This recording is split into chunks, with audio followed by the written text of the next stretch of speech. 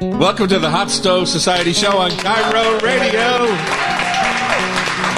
We're down here at the very lively Hot Stove Kitchen at 4th and Virginia, downtown Seattle, and we are located inside the gorgeous Andra Hotel, which is an 11-story beauty here, old-fashioned beauty with a brand-new interior.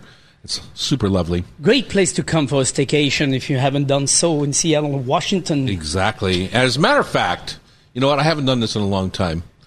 And just to make our producer crazy, we are going to give away a room night here at the Hotel Andra on a Thursday or Friday night. And you can, should we do it on a Thursday night? And yes. Then you can come to the show on Friday morning. Correct. Beautiful. Free ticket to the show, a free room, and create your own It's a great idea. Yeah, exactly. And all you have to do... What do they have to do? What's your personal email and phone number? All you have to do is go... What's our email? No, they should send it to me, Pamela H. at TomDouglas.com. Pamela H. at TomDouglas.com. And we are going to draw from the hat. So what do they need to send? They need to send why they should get a free night in downtown Seattle, which is, I think, the value of the room is like $300 or $400. Keeps going up now that the occupancy is so going anyway, up. You should write why you want to come to our show. And what you're going to talk about. And what you're going to talk about. Your subject. Yeah, exactly. No more than 500 words, please. Thank you. On today's show, it's time to talk. Yay! Copper River Salmon is here. Finally! Yay! It's exciting because that's a time of the year where normally temperature rises. And prices rise. I was giving a chat at the Seattle Aquarium a couple of nights ago about salmon and about having to treasure it and understand it and be part of the cycle of life with it in order to keep jobs around it so that people don't choose mining instead. Because, I mean, that's really the alternative. Correct. To feed your family and put your kids into school. And as you always say, Tom, eat wild to save wild. Eat wild to save wild. A well-managed fishery, I will add to that. But I was trying to explain to the group why I find such a disconnect on the Copper River pricing, because that's all everyone wants to talk about. What's it going to be, right? How expensive is the price? And yet, there's a dozen steakhouses here in Seattle that you can walk into and pay $90 for a Wagyu steak that's farm-raised, force-fed, blah, blah, blah. And this is a natural, beautiful creature, and it's $90 a pound. So it's half the price of some of these steaks, right? So I just don't get where people find the disconnect of being so insulted by the price of Copper River when it's a beautiful, gorgeous, natural product that returns every year if we manage it correctly. But it's the same as we can eat as much chicken as we want without even knowing what happened to those damn things. But we won't eat the rabbit because it's so cute. Yeah. Where the rabbit is actually a lean meat that is actually so good for you, so delicious. Well, I don't want to get too far on this. We're going to talk about Copper River. Trident is here. Trident is the folks that donated 50 pounds of Copper River salmon for our Grilling for Good benefit that's happening tonight at the dock in Ballard. So if you're listening to this show early, just check in online and see if we have any tickets left. I believe we're almost sold out as of this Friday morning, but you can check us out at Hot Stove. No, where do they go for that? Do you remember, Pam? Tom Douglas. TomDouglas.com, and you can not just buy a salmon dinner for $25, Copper River salmon dinner for $20, but you could also choose to pay $50 or pay $100 so that the extra money goes to a good cause. 100% of the proceeds go to Food Lifeline and the Ballard Food Bank. Nice. You're going to have a little chat with Crystal Chu from the Volunteer Park Cafe. Rachel Martin is here from the Rachel's Ginger Beer. With two students who are shadowing her, learning about the business world. Yeah. Wow. And she is a go-getter. She's a business person. Yeah. Our upcoming Persian dinner class is inspired from the great chefs and great ingredients over at the Chef Shop. We're going to talk that. And finally, we're going to run through our Rub with Love Tasty Trivia Challenge. Pam, have you left it alone this week, or have you done some sort of little massage to our most listened to event of the week? I've doctored it so the person that I want wins. Oh, no wonder why I lose every week. Couldn't figure it out. It's nothing new. We kind of knew that already. Yeah. Hey, Chef, I had a piece of Copper River salmon. You know, I went and met the airplane at the airport with Trident on Tuesday morning. Uh-huh. The big kind of fat-bellied cargo jet that they fly in. And the captain came off carrying the big 40-pound king. It was all over the news. Was it? Oh, yeah. I didn't see it. So I just was there. I saw it on the news. Yeah. And how did I look? I didn't see you, but I saw the salmon. Oh, man. I saw the salmon. I saw the Alaska Airlines thing. Uh-huh. And I was like, oh, yeah, just like every year. Yeah. Tommy's probably on the tarmac. I was on the tarmac. You know what it seems like? It turns out it smells like jet fuel down there. It's just stunning when you're on the tarmac. Just one after another, constant jet, and you can smell it. It's nothing like jet fuel in the morning, I gotta say.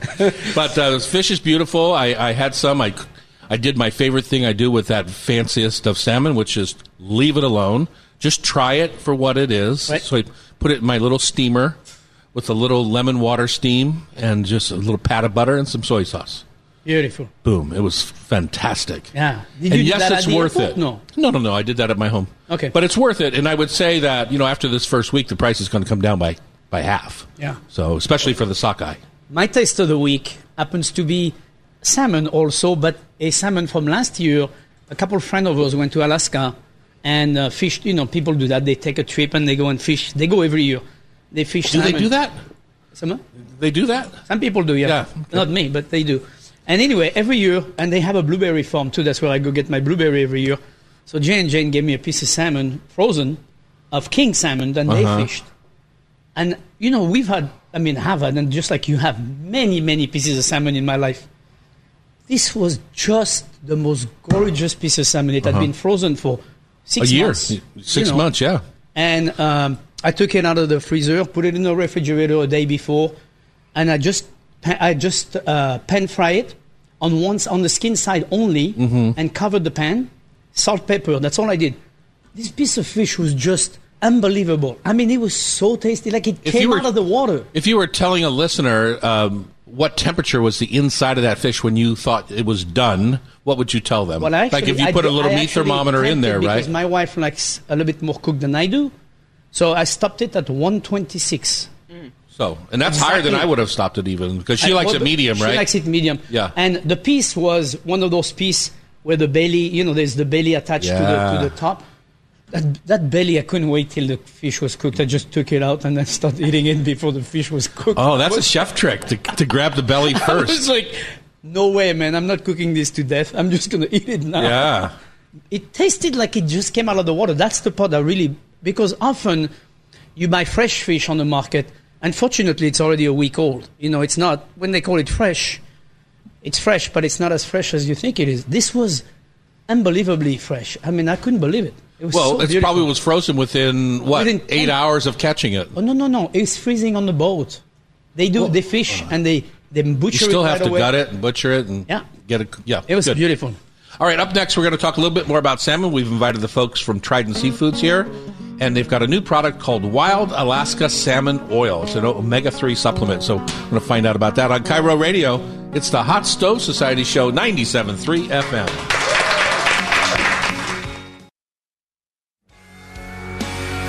And we're back. It's the Hot Stove Kitchen, and we are right there. We are here in downtown Seattle, and I just opened the bag of these fish oil gel caps, is what I'll kind of call them. And you just ate it? Yeah. And did you put your nose inside the bag? Yes. What's it smell like? Lemon. Most people would think it's going to smell like fish.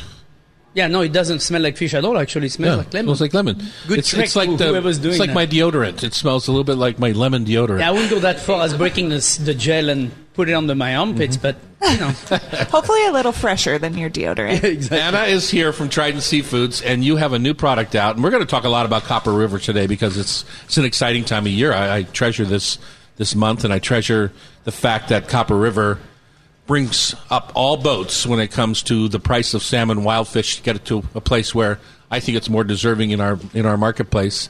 So, but let's go back to these salmon oil.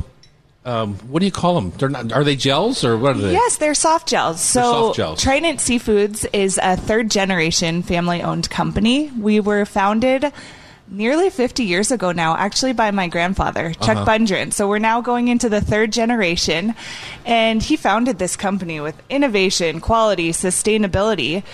But as you guys are talking about Copper River, it's one of the last wild hunted proteins, Alaska seafood.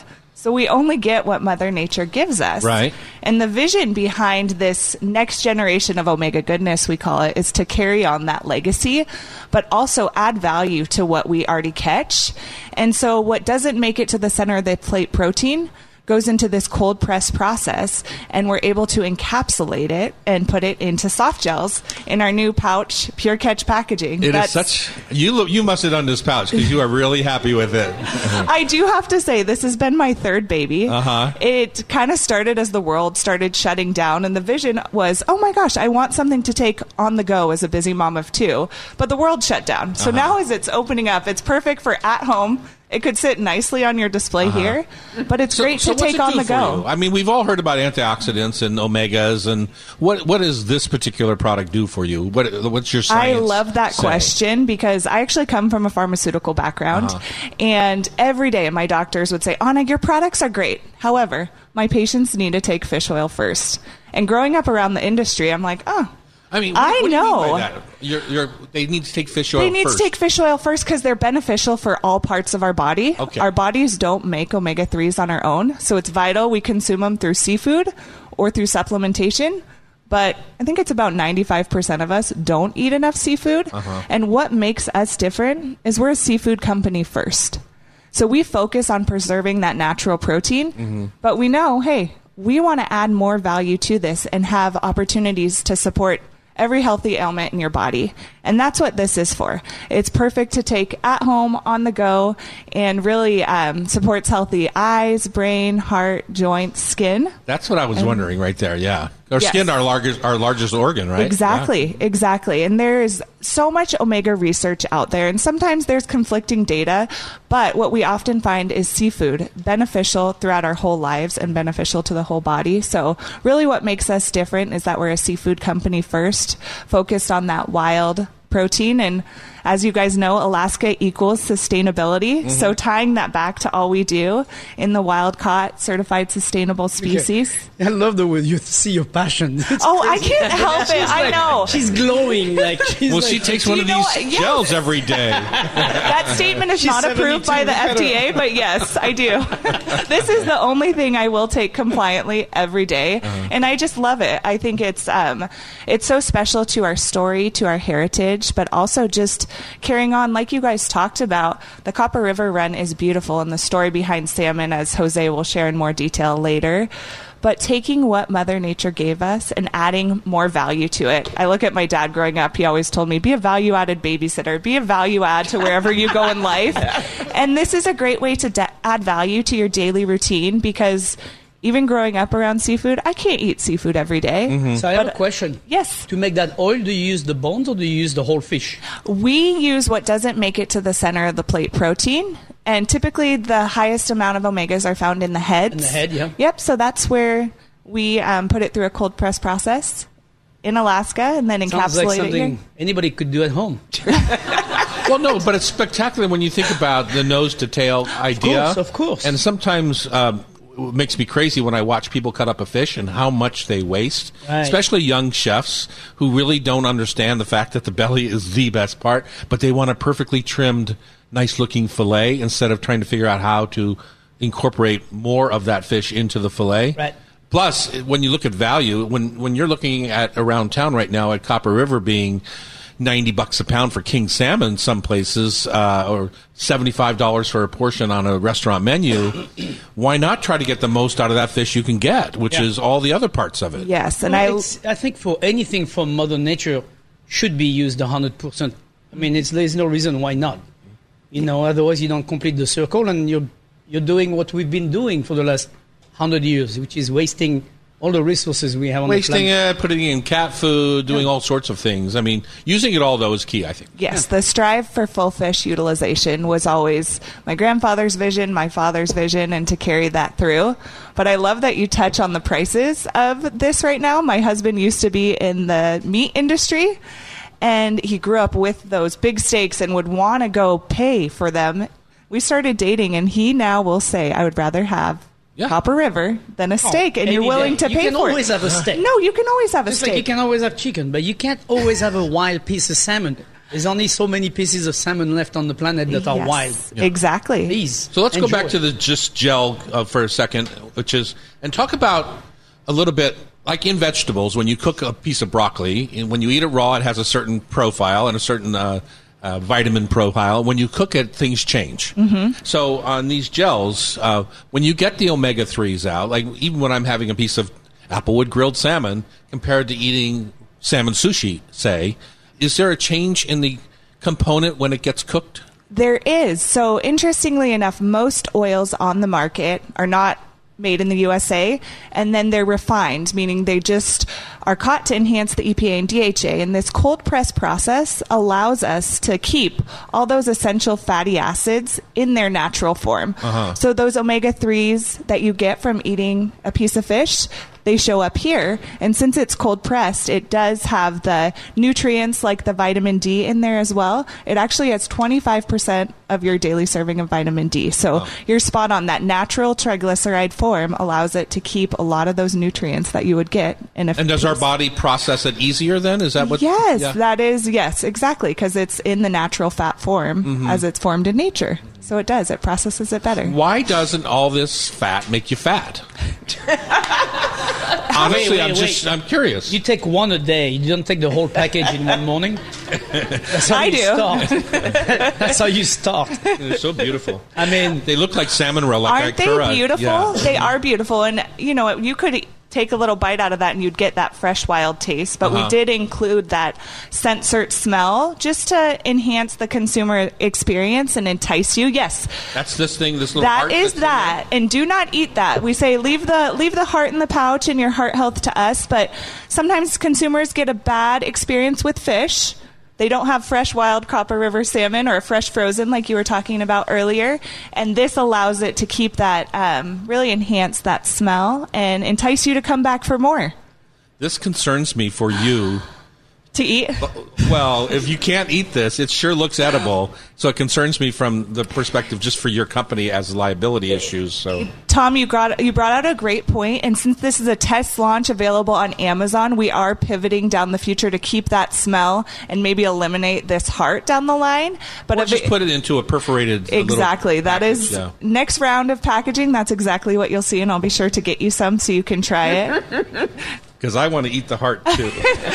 Do you know what's funny is my 5-year-old, that is her favorite thing about this is the heart to smell. That's like the Tide pods, you know, the washing machine pods that look like jelly beans. Thank you so much, Anna, from Trident Seafoods. thank you so much. This is a great discovery. And I'm just going to say thank you. I'm going to thank you in the next segment, too, for the donation of fish for our benefit, our Grilling for Good benefit this weekend out at the dock, the Ceres Pie Ballard dock. I'm going to take this to France. Thank you. Thank you. Today. Today. Please. Today. When we come back, we're going to talk about Copper River, why, all the misinformation out there. I keep hearing a million different reasons why it's the better fish or it's not as good as the Yukon or blah, blah, blah. We're going to find out the true story when we come back. On Cairo Radio, it's the Hot Stove Society Show, 97.3 FM.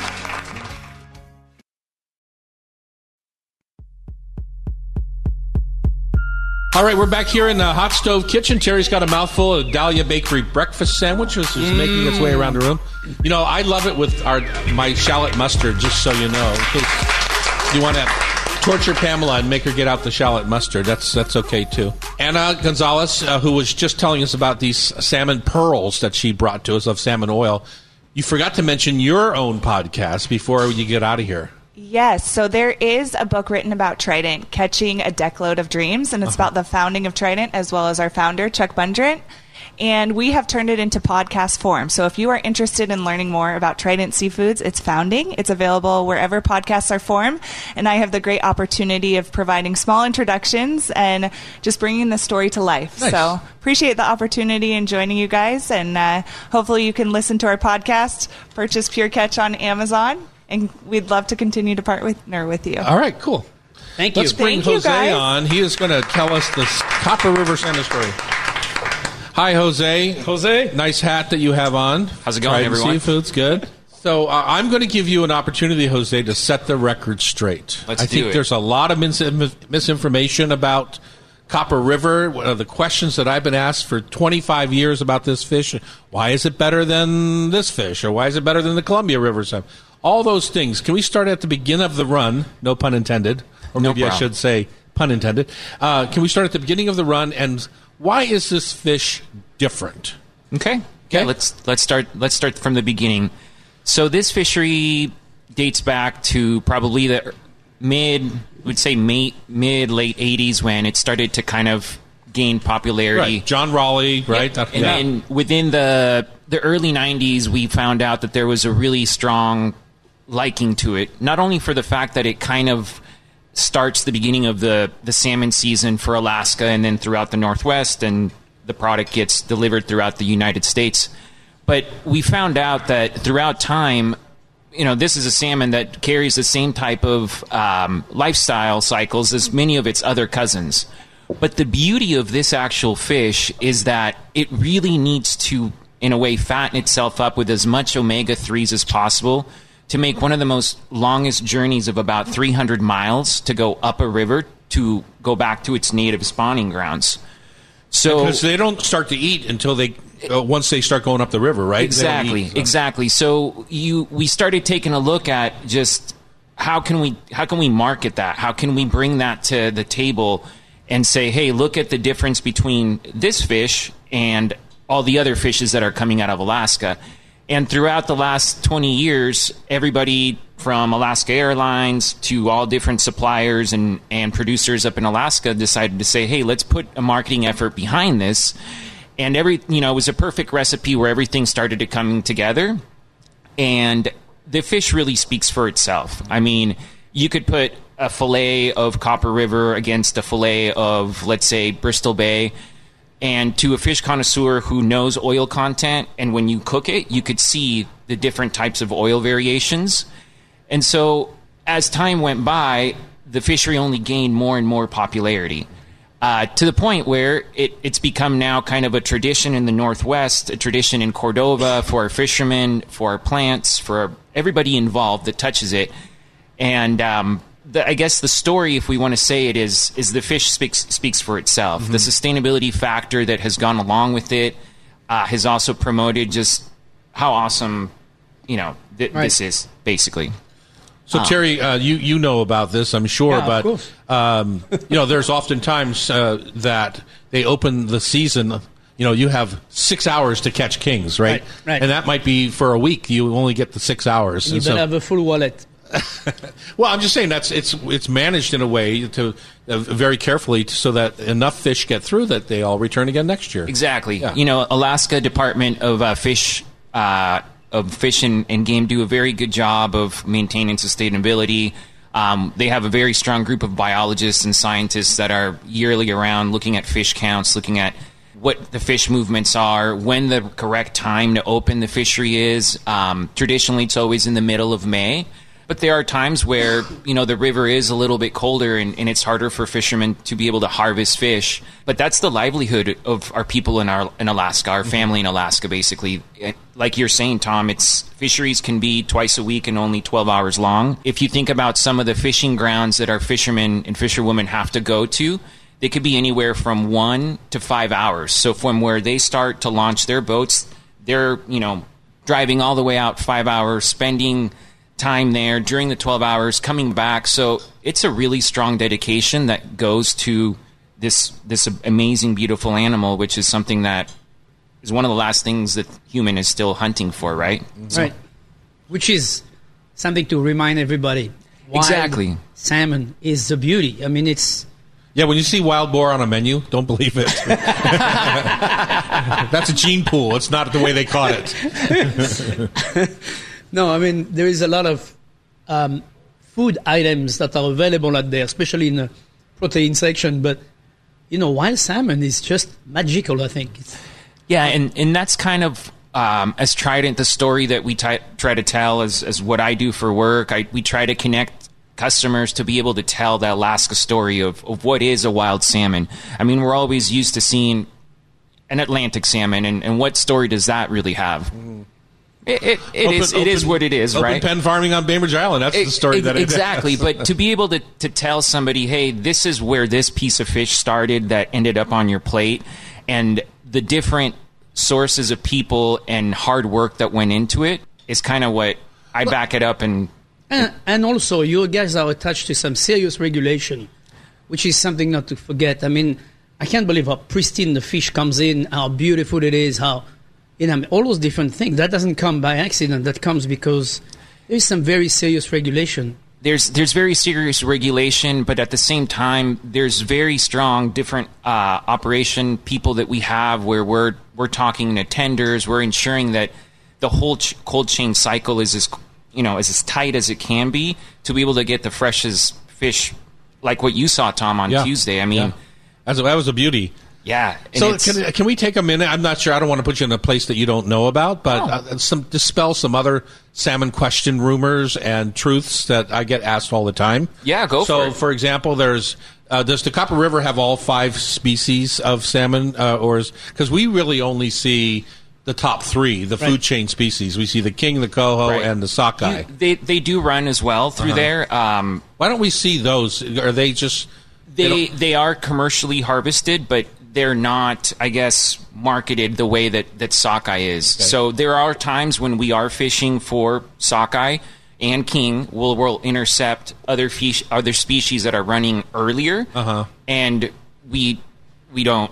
We don't specialize or exactly. Market those we don't. separately. I mean, the Copper River itself is part of the Prince William Sound Fishery District, and so when we see other fishes that are not a sockeye or a king, they kind of just go into that Prince William Sound subfish district. But yeah, that's just like any other river. You will see other species outside of just sockeye and king, for example.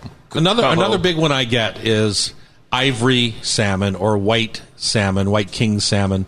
And as a chef, these are sometimes marketing tools. At a fish counter, it's sometimes a marketing tool to get more money for the fish. To me, that's total nonsense. It's a salmon, and it's either a chromosome issue or a feed issue. Do you have thoughts on that? Yeah, actually, I'm really glad you bring that up. So one of my personal goals is to try to promote white kings in itself. Marble? Do you call them white or marble?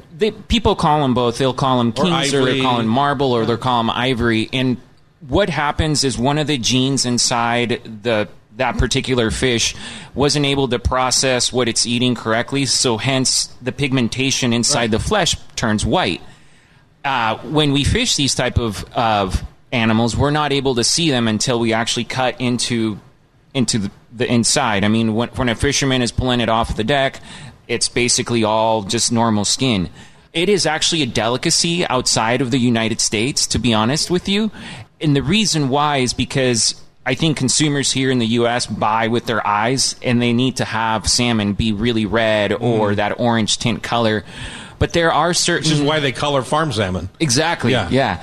But there are certain chefs and certain users that are now being more keen to it. But yeah, as we fish normal red-colored salmon, you will get white-colored salmon. Yeah, and it's the same. That's all the point I was making. It's the same. In flavor, I've done it many times. You can blind taste test all day long. You would never know. But they do. The fish markets tend to want to grandize that because they know that you're looking for red salmon. So they're like, oh, this is better or something. It's nonsense. Exactly.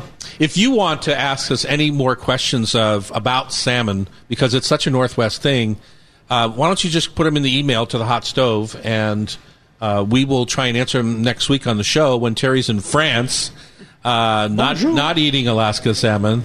You know what? I won't be eating salmon for 3 weeks because I know what kind of salmon we have in France. I know it's true. It's all farm not wild Alaskan.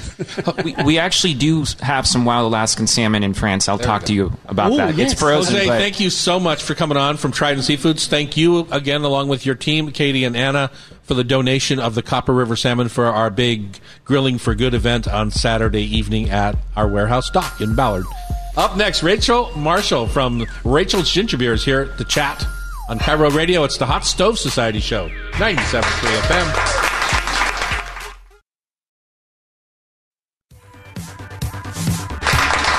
Look at they're much more lively now that they've had their Dahlia Bakery breakfast sandwich here at the Hot Stove. You feed them, they're alive. If you want to come watch our show, Pamela will tell you how to do it. You go to where? Hotstove.com? Hot Stove Society, sign on up. Sign on up. It's $30. Get coffee. Is the coffee hot? Pretty hot. Pretty hot. Hot coffee. Is coffee hot? Yeah. Delicious, yeah. And you get a hot breakfast sandwich. Yes? And fun. And fun. And don't forget to watch us on YouTube. Live. And, by the way, everyone today got a little bag of salmon oil gels. So congratulations. They're going to be super healthy. Don't eat the heart, apparently. Just eat everything around the heart. Yeah, apparently. Rachel is here from Rachel's Ginger Beer. We all know that. And you are bringing in, is it a change of season time for you? What's going on? It is. We're kind of transitioning from the very, very long winter, and it's been an awfully wet spring here as well. I thought we were still in winter. Man. This morning it was I am so tired 49 degrees. I'm like, what is this? It's 90 degrees in France right now. I'm like, I want to go to I'm France. so tired of Brussels sprout ginger beer, so I'm ready for a new flavor. You always told me that was your favorite, Tom. Come on. But I said asparagus because I have France on the mind. Rhubarb just hit. So nice. I'm having a lot of fun and lots of headaches in our central kitchen making strawberry rhubarb ginger beer. Why headaches?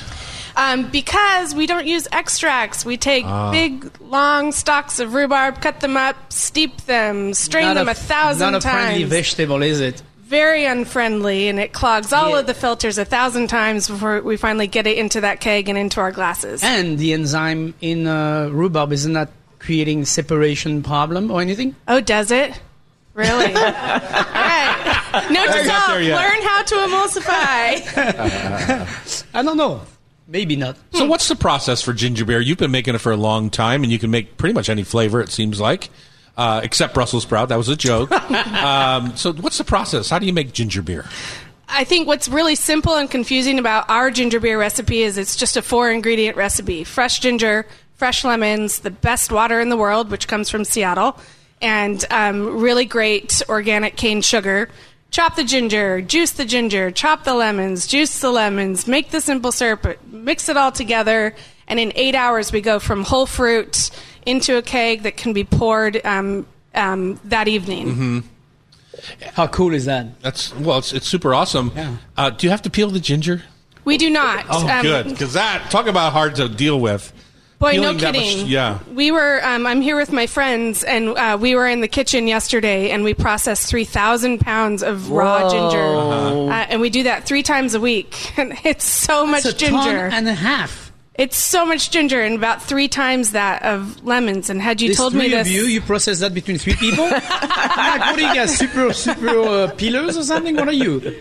We have arms and knives. No kidding. And we're all really sore. And I don't do this very much anymore, but I have a blister on my finger. So. I know, poor me. Okay, so now it goes into a keg and it goes off to one of your many tasting rooms? That's correct. And then to a bottling line? Yes, so we bottle in-house. Everything is done in-house from beginning to end. Nothing's outsourced and nothing's co-packed, which is both wise and stupid. So is there a trick to bottle something that's spritzy like your ginger beer? Because Yeah. I would think that bubbles would be getting in the way of putting a cork on something. Yes, so it has to stay super duper cold because CO2 doesn't like to stay in warm beverages. Like if you have a bottle of Diet Coke in your car rolling around all day and you open it and it goes crazy, that's because the CO2 is trying to leave that liquid. So it has to stay super duper cold. That cold chain cannot be interrupted. And also, you don't want anything to spoil, and you don't want all that fresh lemon and ginger to oxidize. So Correct. keeping it cold, and fast from bottle to mouth is really important. Cool. So what do we have in front of us, Rachel? Today we are having our most popular and my favorite, the pink guava ginger beer. And we also pink have... what? The pink what? Pink guava. Oh, That's pink the more guava. opaque, lighter colored one. And then the more red one is our seasonal strawberry rhubarb made with Northwest rhubarb, of course, the best rhubarb in the world. And we're not quite into our strawberry season yet, so you have to deal with that, right? That's correct. So we outsource that to California. Mm-hmm. So I have a question. Everything starts with the base of lemon and ginger, right? Correct. So not everything can possibly match with that, right? Big time. What are the big problem? Our biggest problem is pectin. Pectin is the enemy of CO2. There you go. Our friend is tequila. Get it, Tom? So we have to be very careful with working with berries. They make the foamiest ginger beer. It's a real headache. Anything with seeds. So like strawberry kiwi ginger beer is probably the best thing you'll ever drink. But those teeny tiny seeds in the kiwi are just an enemy of our kegs. Sometimes I really envy ice cream makers because they can use all these whole ingredients and have inclusions, and we just have to be very careful. Everything has to be perfectly liquid. Have you ever tried pineapple? Yes, we have a spicy pineapple and a caramelized pineapple, and with darn. Next time, Tom. With tequila, it is magic. Oh, with rum, I think it would be killer. That's a good point. Like dark blackstrap, high molasses rum. That sounds So, good. Chef, I don't know if you noticed or not, but I did just pour a little Yes, shot I of did. We all noticed. Cazadores into the light pink one, and it That's is the guava. the guava, and it is quite spectacular. Thank you, Tom. You finally said it. Spectacular ginger beer. 10 years ago, Tom and I were at an event when I was a wee child, just getting started. And I You were, overheard- what, 19? Yes, exactly. Yeah. Yeah, today I'm 25. And No, that would be 29, 10 years ago. whatever. I'm a college dropout, Tom. And too. And I overheard Tom say, I don't like ginger beer. And it devastated I have never been a me. big fan. Bruce Cost, years ago, had a ginger beer out, and he wanted me to promote it for him, and it was just like, I can't do it. It's just not something that I choose to sit down and drink. I like them, especially straight up, in a funny way, like what's the Brune, the popular one from Australia? Bundaberg. Bundaberg, yeah, Yeah. or thinking we're Reeds or any of those kind of straight up. They were just a little too harsh for me. I like them much better when they're blended with a fruit of some sort like this. Well, I must say that I don't drink it as often as maybe I should, but every time I very much enjoy the fact that it's a non-alcoholic beverage, number one, and then you can add alcohol to it. That's number two. The two things I like, the two profile of that, but I also like the fact that the flavors are always extremely fresh. Like you can taste that it's not like an extract made in a laboratory somewhere or whatever. So it's really, I really enjoyed that part of the ginger beer. That's also what I hate about a lot of these flavored seltzers out there. They I just hate that. they just don't taste good to I cannot me. drink anything that is made up, like it's a fake flavor. I just can't because I taste it, so I just can't do it. I always say they taste like urinal cookies smell. It's like, Like Diet Pepsi. Exactly. That Exactly, exact yeah. smell. It smells like urinal cleaner. Yep, 100%. It does. You can't I'm get sure that our Pepsi smell out of your sponsor's head. going to love that. You should do a testing of that. Let's make a couple of cocktails real quick. I'm I sure think that's a you great idea. at your tasting rooms you have cocktail bars. Correct. Tell us about making your favorite cocktails with some of these bases here. Something that was really important to me when I was developing this recipe, and for what it's worth, Terry, I lived in the south of Germany for 5 years after college. Ginger beer was everywhere in Europe, came back to the U.S., no ginger beer, started ginger beer, boom.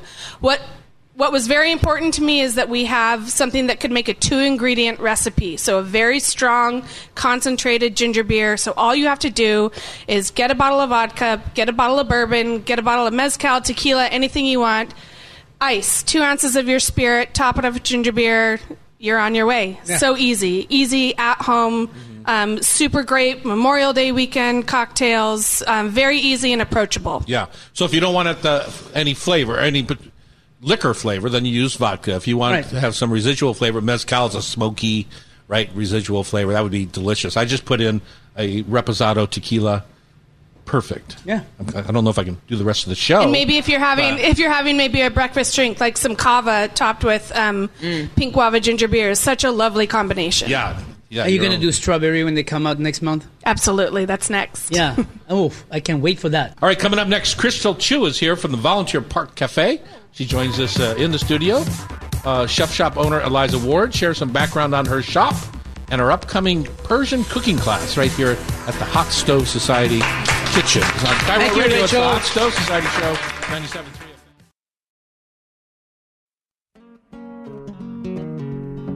FM. We're back in the kitchen at the Hot Stove Society. I'm Tom Douglas. Thank you for joining us for our second hour. And I'm Terry Rochero, the chef in the hat. Yes, you are, and you're a handsome one at that.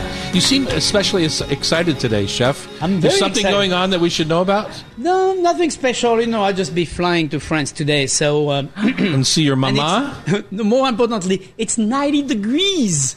I'm like, in France? I can't wait to be in my short and my Hawaiian shirt and go. What "Oh my about God, the this people? is what it's supposed to be. What about the people that have to see you? Are you going to do that on the plane, or are you going to do that? You know after what? get That's off the the least plane? of my problem. That's their problem by now. So you're going to go see your mom? I'm going to see my mama. Yeah. And my nice. brother and my sister. Yeah. And what's she going to make for your first dinner back? She has already told me this morning. I called her this morning, and I was trying to play a joke on her, going, "Hey, I'm in Paris," and she's like, "Wait, you told me you were coming." I'm like, "I'm just kidding." I do that all the time. She thinks with my you're mother. really funny, I bet. Keep her alive. Yeah. Anyway, she's marinated some very thin pork chop on the bone, but the cutlet like below the rack, and we're gonna grill that when we get home, and we're gonna start with that. And So a that's where you beautiful learned that salad. recipe, because I've had that at your restaurant. Yeah. Yeah. But the thin one, she makes the thin one. Uh-huh. Like, they cook in like 5 minutes. Mm-hmm. And with a beautiful green salad from the garden and some haricot vert. I guess if it's 90 degrees, you can have a garden. Yes. Yeah. But you better water it at 90 degrees. Crystal Chu is saddled up to the mic, sauntered up to the mic, I'm right here. right here from Volunteer Park Cafe. She has took over from Erica, who Erica had that restaurant there for a long time. And Terry, you've been there, so I would love you to kind of run about Crystal's background first. Well, and first I would like to say that if you haven't been to the Volunteer Park Cafe, if you have a lunch to do, a meeting or whatever, perfect spot. I mean, it's great. You're in the middle. If you've never been, the Volunteer Park Cafe looks like a house in the neighborhood. Mm-hmm. So it's very quaint, and the whole place is totally quaint and perfect for breakfast, lunch, or dinner. So congratulations to you. It looks and feels really good. Thank and you. You haven't lost the touch of the Volunteer Park Cafe. I like that. Oh, thank you. That's what we love to hear. And the food I had was delicious. That pastry case, you brought some sample here. That pastry case is definitely looking very, very healthy. I like that. And why don't you tell us where you come from? And because I had never heard of you before, and I was amazed to meet you. Yes, of course.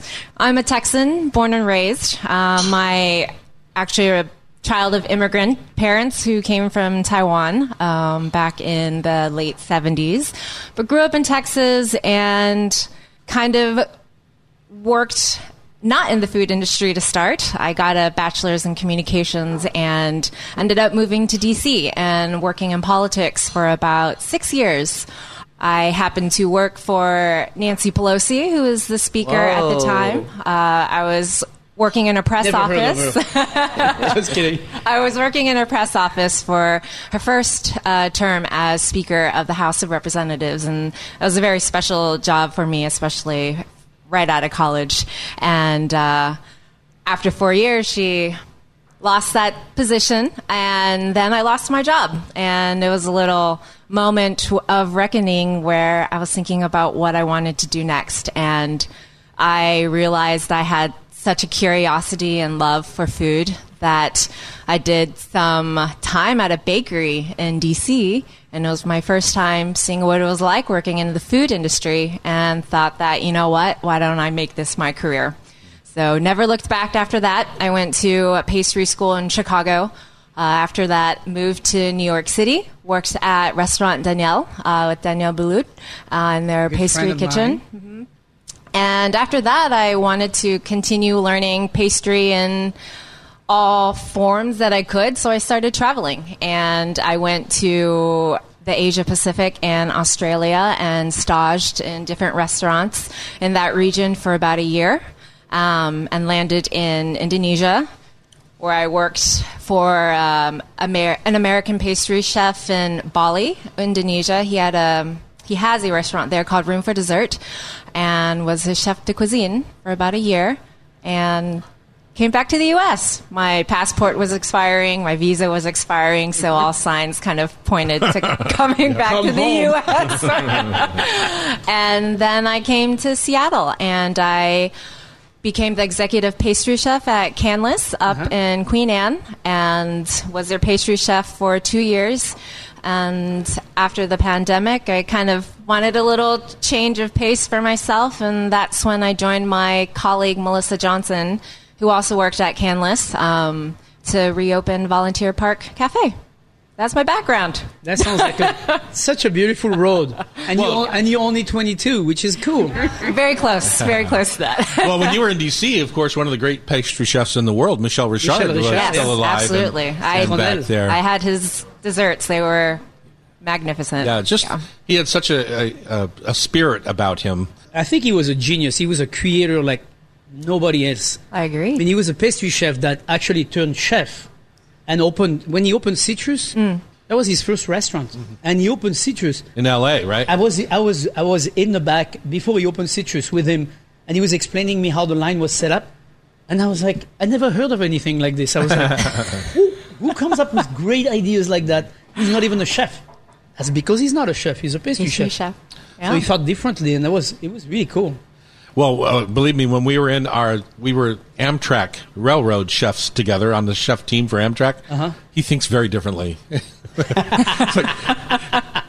Oh yeah, he probably. Like, Can you give Michelle. an example of that? Well, at his restaurant in D.C., it was all about making like caviar out of eggplant, so that it was served in a caviar tin, but it was all eggplant pearls, basically. Right. And they were spectacular. Like, that is not what we're going to serve on the railroad out of a galley kitchen that's the size of a broom closet. So it's like it was those kind of conversations. Right. Yeah, it was the same when not Nishino. Nobu was on my chef team on Northwest Airlines. Having a hard time being understanding the masses there. What was the one place that you went that really defines who you are today? Is there one operation that really you glommed down to? Because I can tell you some of the chefs that really made a difference in my life, including the one right next to me here on this show. Sure, absolutely. The one place that really sticks out to me is my experience in Bali, Indonesia, with Will Goldfarb. As a pastry chef, we often work with ingredients that we have never seen in its natural environment, like chocolate and vanilla and spices like cloves and nutmeg. The basic. Yes. And so all the baking spices, right? I hadn't even thought about that. They're right there. They're right there. Yeah. So when I lived in Indonesia, I also spent a year kind of traveling throughout the country that's made up of many islands, and I got to see cacao trees growing. I met a vanilla farmer growing vanilla beans and saw how he hand-pollinated each flower as it came out, and I saw clove farmers growing their trees and learned how they harvested their cloves. And as a pastry chef, it really made me feel very close to the product that I use and the end product that I make from them. And it really kind of closed the circle for me as a pastry chef to be able to really understand the ingredient that I work with. I would bet you're one of the few in this country that's had those types of experiences.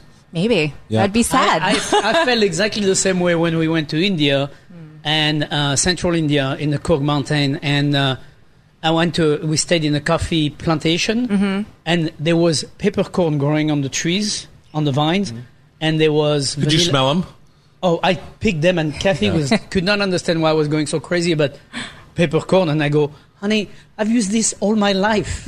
I've never seen live peppercorn. I was like, I've seen cabbages of all kinds, I've seen lettuces of all kinds, but I've never seen peppercorn.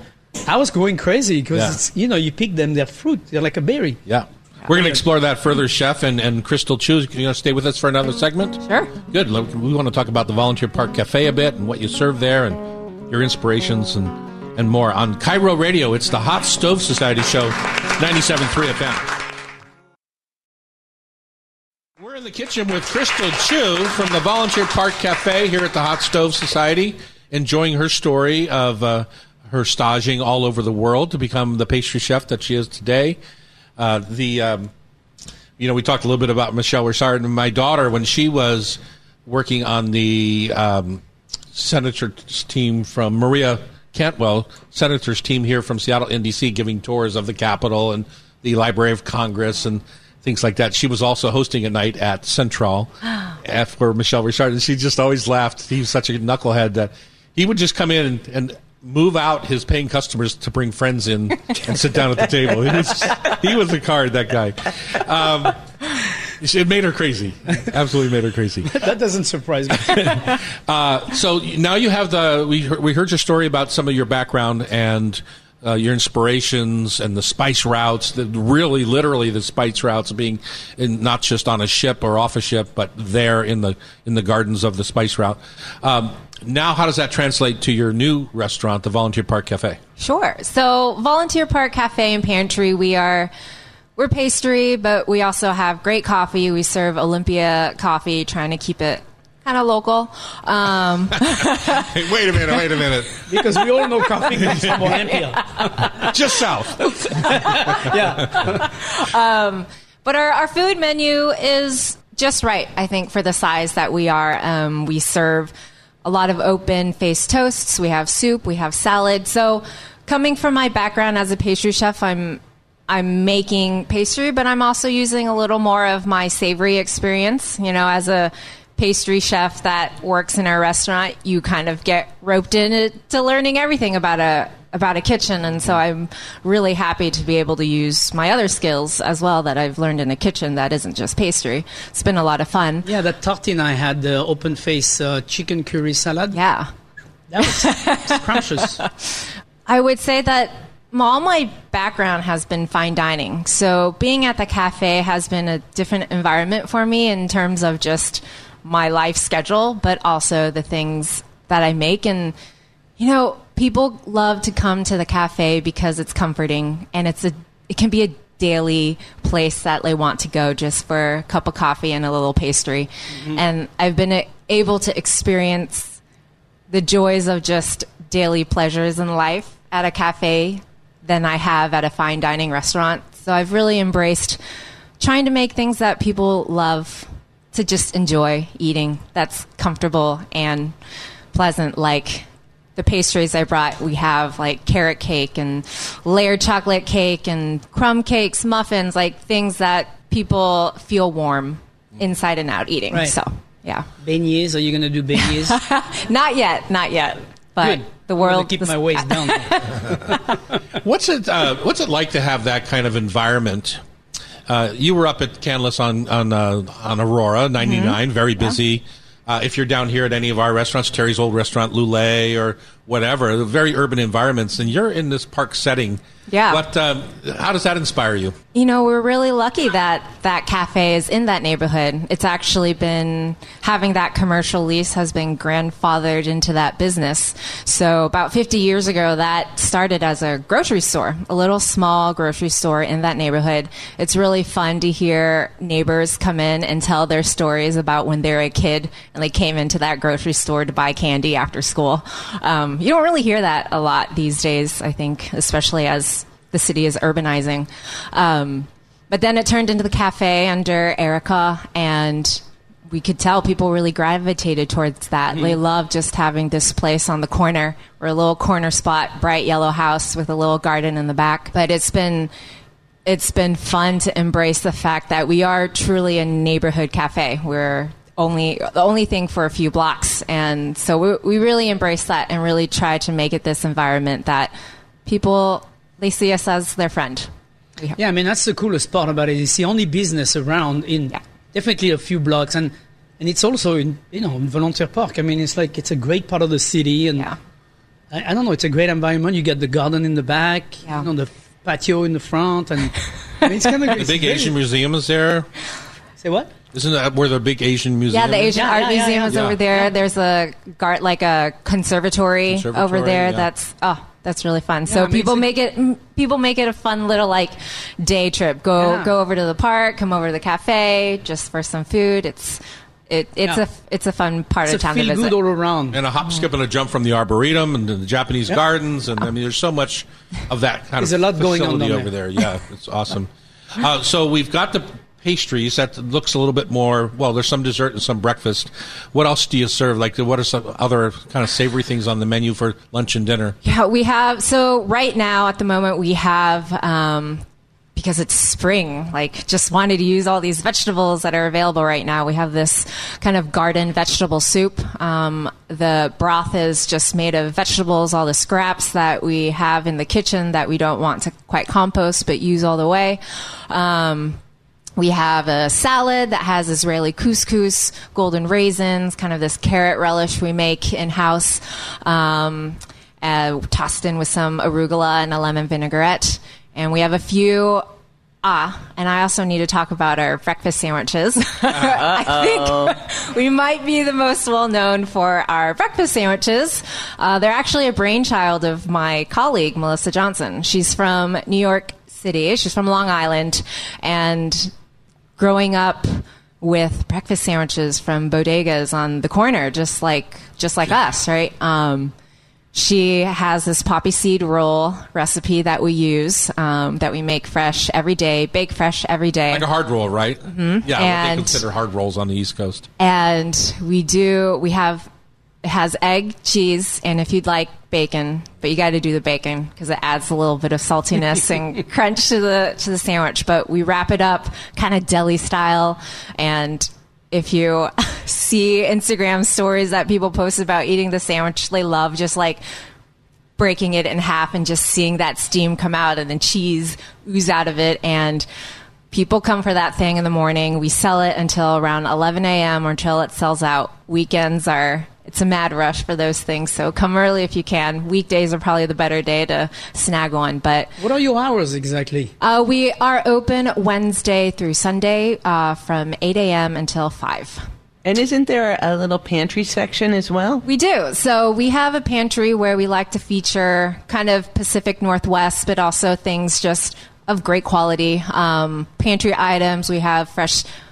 we have dried noodles, we have crackers, we sell just some pantry items that you may not usually see, like Kewpie, where I use Kewpie a lot in our kitchen, so Eric, I was like, we got to sell it. My partner is crazed for Kewpie mayo. So. Kewpie's the best. But we also sell dried flowers and like house plants as well, candles, like anything. It's just fun to browse. It's so funny. I find it fascinating. You're obviously an accomplished chef.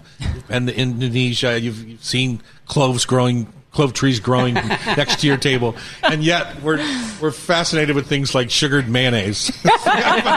When it tastes good, it tastes good. In a plastic jar. I know, it's so funny. But it's very chef. I mean, that's very typical of a lot of chefs who have the little trashy sides to them. Yeah. Thank you, Crystal, for joining us today. So Absolutely. Get Thank out you for having about me. to the Volunteer Park Cafe. It's worth a little stroll, maybe make an afternoon out of it or a morning walk and enjoy one of the great places in our city. Up next, Eliza Ward is here with some highlights from her favorite products and producers over at Chef Shop down there on Elliott. On Cairo Radio, it's the Hot Stove Society Show, 97.3 FM.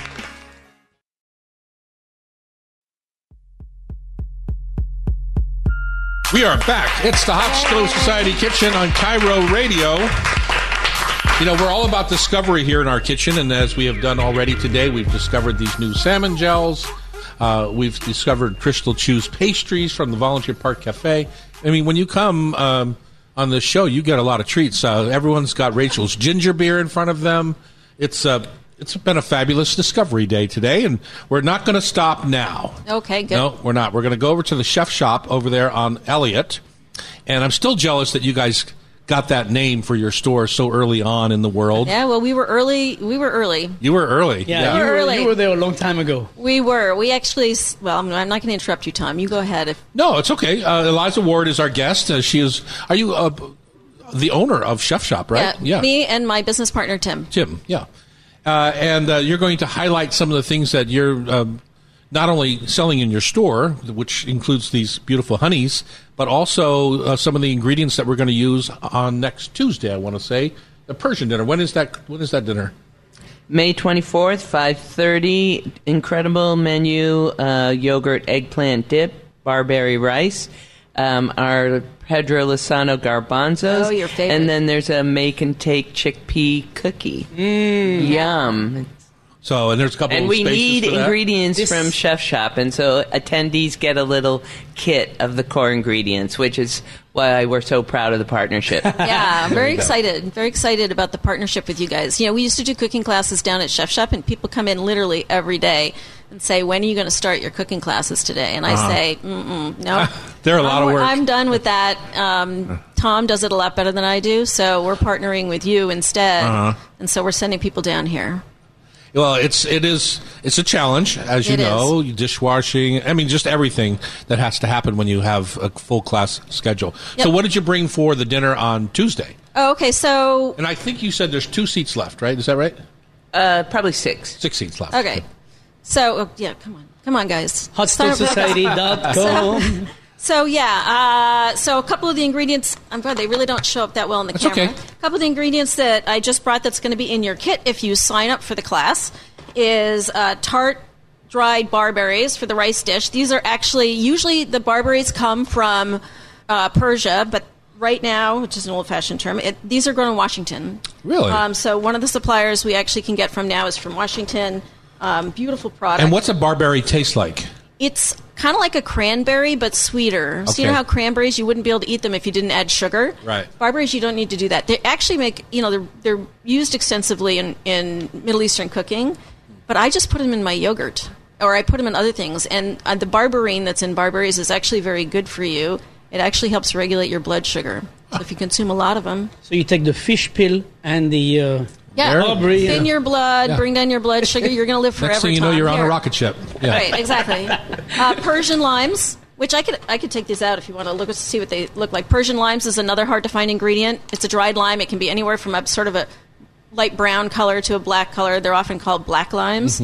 So I can't remember what dish we're putting it in, but it adds yet another lime or lemony type flavor. It's actually... Isn't that the kind of lime they use in a lot of Amaros and like Cointreau and things of that nature? I believe so. You guys know better than I do. Yeah. I hope that's not... Well, it's just kind of a very interesting dynamic to it. Right. It adds like a... like if you're making, say, a chicken tagine where you have the chicken in there and you have the chicken lemon tagine and you have the dried...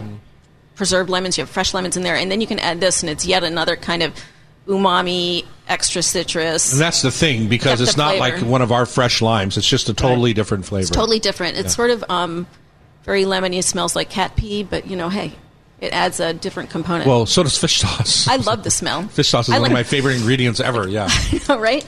And then the last product that's going to be in your kit, if you join us in the class, is the locally grown Pedro Solano chickpeas, one of Pam's favorite chickpeas.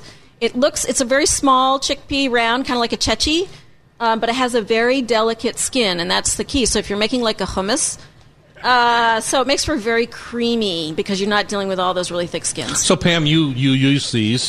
What's your favorite thing to make with these kinds of chickpeas? Hummus. And why? And why? Because they have a different flavor, or because they puree They're better? creamy. They're creamy when you put them in the blender. It just has a spectacular texture. I also keep some aside to fry because I love them really crispy too for salads. Yeah, and they make a great fried chickpea So you rehydrate them and fry them? You start from dry. And boil. Then you dry them out, and dry them out. And then you deep fry them in rice bran oil.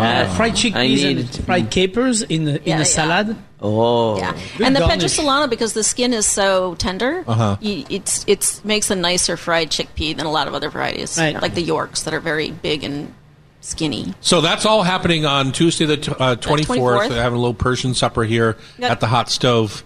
There's 6 tickets left. Go to hotstovesociety.com. Now, you've brought us some wacky honeys here, too. So one of the things that we do at Chef Shop is find sort of the best, most unusual, hard to find, incredible ingredients from all over the world. We do get a lot of local ingredients. Some people think we only get non-local ingredients. That is not true. I look for amazing ingredients in this area, the Pacific Northwest as well, because it's such an abundant area.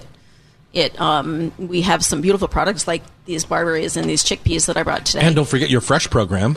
We do have a fresh program, but this is an example of some of the unusual products we bring in. This is flown in directly from Sardinia.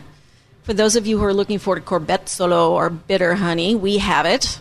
Sardinia is an island in the Mediterranean, right next to Corsica. Yep, right next to Corsica, which is part of France, which you probably know more about, Thierry, but Sardinia is considered part of Italy, sorry. So, I have a friend over there who ships me small shipments, so we import some of his products directly, sort of incredible stuff that comes out of Sardinia. But Sardinia is not the only place. We have a lot of French products, too, all over the world, really. Really, it's about quality and hard to find, unusual. So if you're a honey person, you've brought 4 kinds of honey for us. How do you identify which one? I mean, I guess you could just buy them all and do a tasting, which is fun. So we specialize in what are called monofloral honeys. We do have a few multifloral or millefiore honeys, but we specialize in the monofloral honeys. Which just means one... It means the bees have noshed on one particular flower at a time. Mm-hmm. So you put like a chain on the bee? No, the bees, how do you stop them from going? I was going to say, you put a fence around the tree? So it depends. Okay, bees, you stay here. Right. No, bees are actually pretty lazy. right? Which makes sense because they have to survive, right? Doesn't make sense because they're always called busy bees. They are busy bees. Well, they're not lazy in that way, but if you put them in the middle of a bloom or a nectar run, and that's pretty much all that's around, they're not going to go very far. Multifloral honeys or millefiori honeys tend to actually be collected in between monofloral runs. So you have a floral run and there's a peak, and then it comes down the other side, and then you're going to go to the next one, and in that in-between, you get more of a mix of pollens as one flower fades and the next flowers come up. And so those were multifloral honeys are going to come generally in between nectar runs. So as long as you have a big enough field or a big enough area, wild area that's growing some of these things, you can pretty much get monofloral honey if you're on top of it, if you're a nomadic beekeeper and move your hives around to where the flowers are. So if you put your hives in the middle of an apple orchard, you're going to get apple honey. But you feel good about calling it apple blossom honey, right? Because there's a criteria about the percentage of nectar and pollen that comes from a particular flower to be able to call it a monofloral honey. Okay. So there is a criteria. How do you figure that out? DNA test, or what do you do? Yep, yeah. You test it. Or for the smaller producers, you can taste it too. Well, we only have 1 minute, so let's talk about the bitter honey, because I think that's the most unusual. Yeah, right. You called it a strawberry tree honey? It's a strawberry tree honey, also known as corbezzolo honey or bitter honey. It is very specific to Sardinia. You might get a few coming out of Sicily, but most of it comes out of Sardinia. It's a very classic ingredient. If you ever look for a Sardinian cookbook, I think the most classic one is, I think it's called bitter honey, something bitter honey. And so it's very unusual and specific to Sardinia. And it's bitter. It is bitter. Yeah, no, it's definitely bitter. And I thought it was booze at first. I thought it was like alcohol in there. It almost tastes like an Amaro, or that it has bitters added to it. Yeah. No, and that bitter. And so here's the thing, right? Things that are bitter are good for you too. And so, the monofloral honeys, the stronger the flavor, the better it is for you. And so very strongly flavored honeys like corbezzolo, that bitterness, good for you. Same like the bitterness that you get from olive oil, that oleocampol or oleorupine or whatever it's in there, that's what's good for you. Where do people find you in the shop? We're down on Elliott, so we're between Magnolia and Queen Anne in the Interbay. We have painted our building yellow, so you can find me. And you've probably driven by me 1,000,000 times, and you don't even really realize it. You know why? Because you always see the fencer, the fencer sign, because that's the big Seattle fencing. And Holy company. Mountain Brewery, little call out for them. They're our neighbors. So if you've been to them, which a lot of people have, we're right next door. Yeah. The thing is, we're not open quite as late as they are, and we're not open on Sundays. We're open Monday through Saturday, 10 to 5. Monday through Saturday, and you will find me there most days, although But the easiest way is probably to go online. Yeah. So 2 things you can't do on Sunday night. You can't go to Chick-fil-A, and you can't go to Chef Shop. Can't go to Chef Shop. Tim has always bugged me to actually be open on Sundays, too, but I have to say that I do need a day off. Put your foot down. Once in a while. I know, right? Eliza Ward has been our guest from Chef Shop right here in Seattle. It's a great little store. Has my favorite orchietti. You'll have to ask her when you see her at the store which one is my favorite. When we come back, it's time for Rub with Love Tasty Trivia right here on the Hot Stove Society Show. KIRO Radio, 97.3 FM.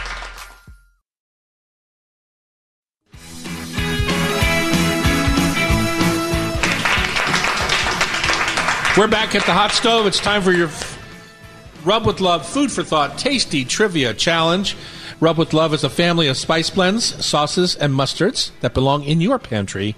And yes, we make them out there in Ballard at our warehouse. These condiments have nuanced flavor profiles that assist you in building distinctive menus. Rub with Love is available at all town and country markets, Ken's Markets, Payless Foods, and Freeland, or Bartell Drugs, or online at Amazon, or TomDouglas.com, or you name it. ChefShop.com. ChefShop.com.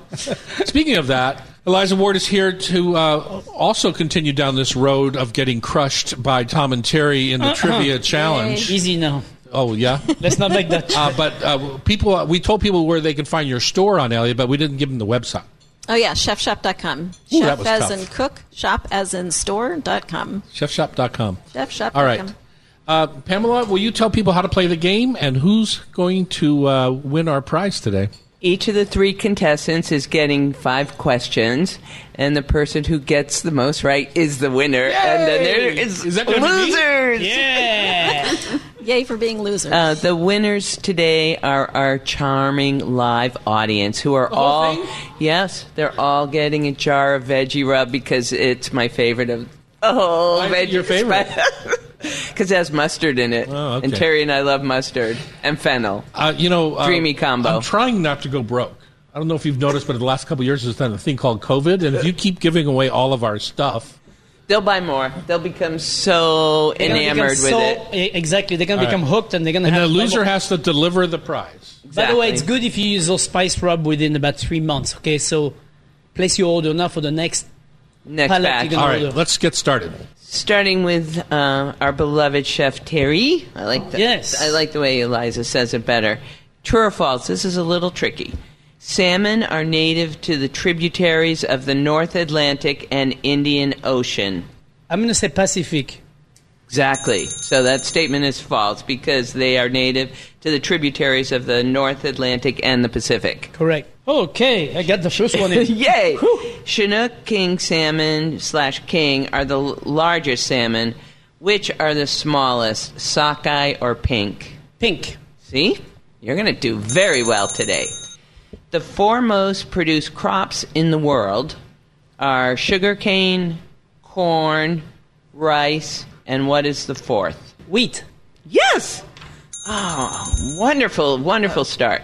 Please name a variety of chickpea that grows in the Northwest. A variety? Darn it. It's should be a question called for me. the Pedrosilano. Oh, excellent. I could have not said it in one word, but... And finally, name some foods that you should never put in the refrigerator. Tomatoes. How about that? Keep going. Strawberries. Yeah, Never put yeah, your strawberries yeah. in the fridge. 5 for 5 today, Chef. Way to All right. go, Wonderful. Chef Terry. Here we go. Woo.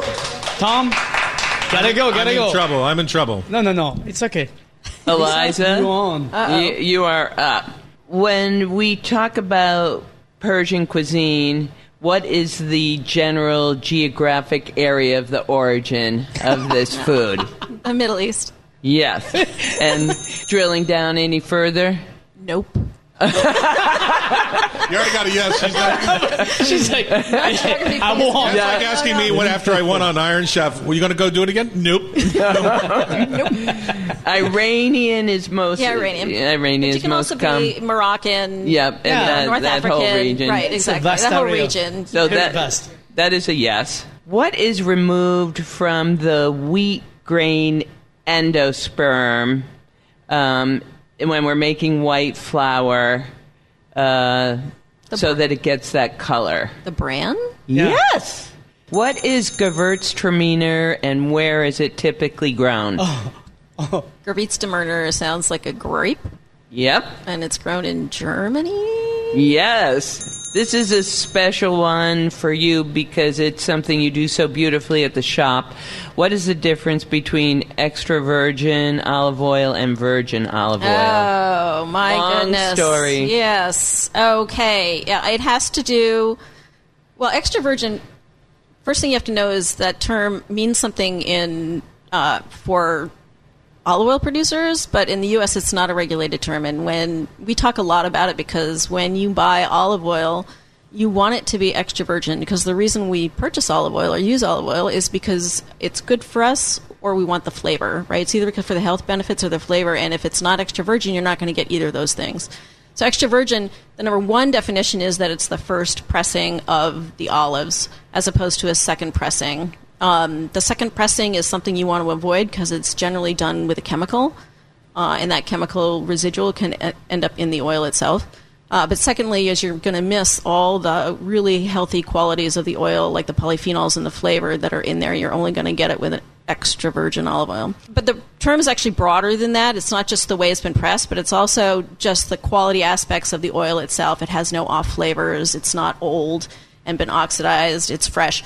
So it also has to do with the way the oil has been stored or the way it's been traveled and all that stuff. So, yeah. Let's have her back to talk about extra. I know we It need could be very long. I can give you a whole lecture on No, it. I know we could do a whole show with her I know, right? on olive oil. Thank you. All right. And then finally, since you're nailing this, typically salmon hatch in fresh water, and then they migrate to the ocean. And then where do they reproduce? They reproduce in freshwater. Yes. And for bonus points in your own jar of veggie rub, can you say the name of what that characteristic is? I can't pronounce it. It's got a very scientific term. Anadromous. Anadromous. Anadromous. Anadromous. And it is the reason why you don't want to consume raw salmon, because it's Because actually a freshwater fish. There you have it. Heard here on Hot Stove Radio. Did she tie you today, Terry? Yeah, 5 out of 5. Tom, no pressure. Okay, No audience, I might need some help. I'm a lip reader, so just... To lay her roe, the female salmon uses her tail to create a low pressure zone, lifting gravel to be swept downstream, evacuating a hollow depression that is called a red.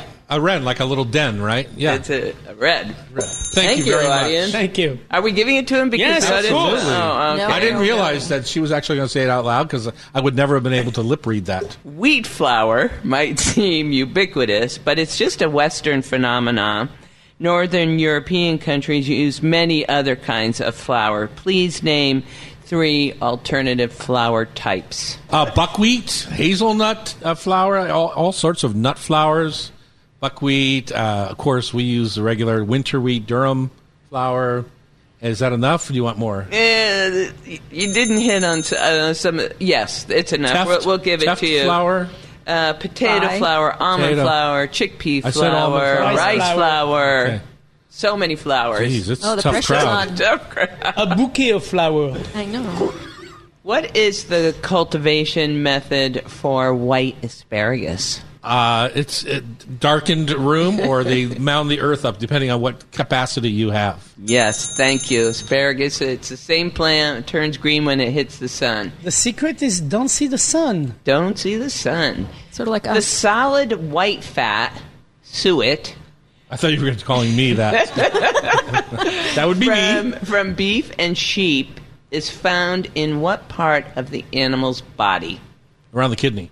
How'd you know that? Everybody knows that. I didn't know that. This is a smart group today. Because the Copper River is so long and steep, gaining an average elevation of 12 feet per mile, what is it that the fish need to store for their epic journey?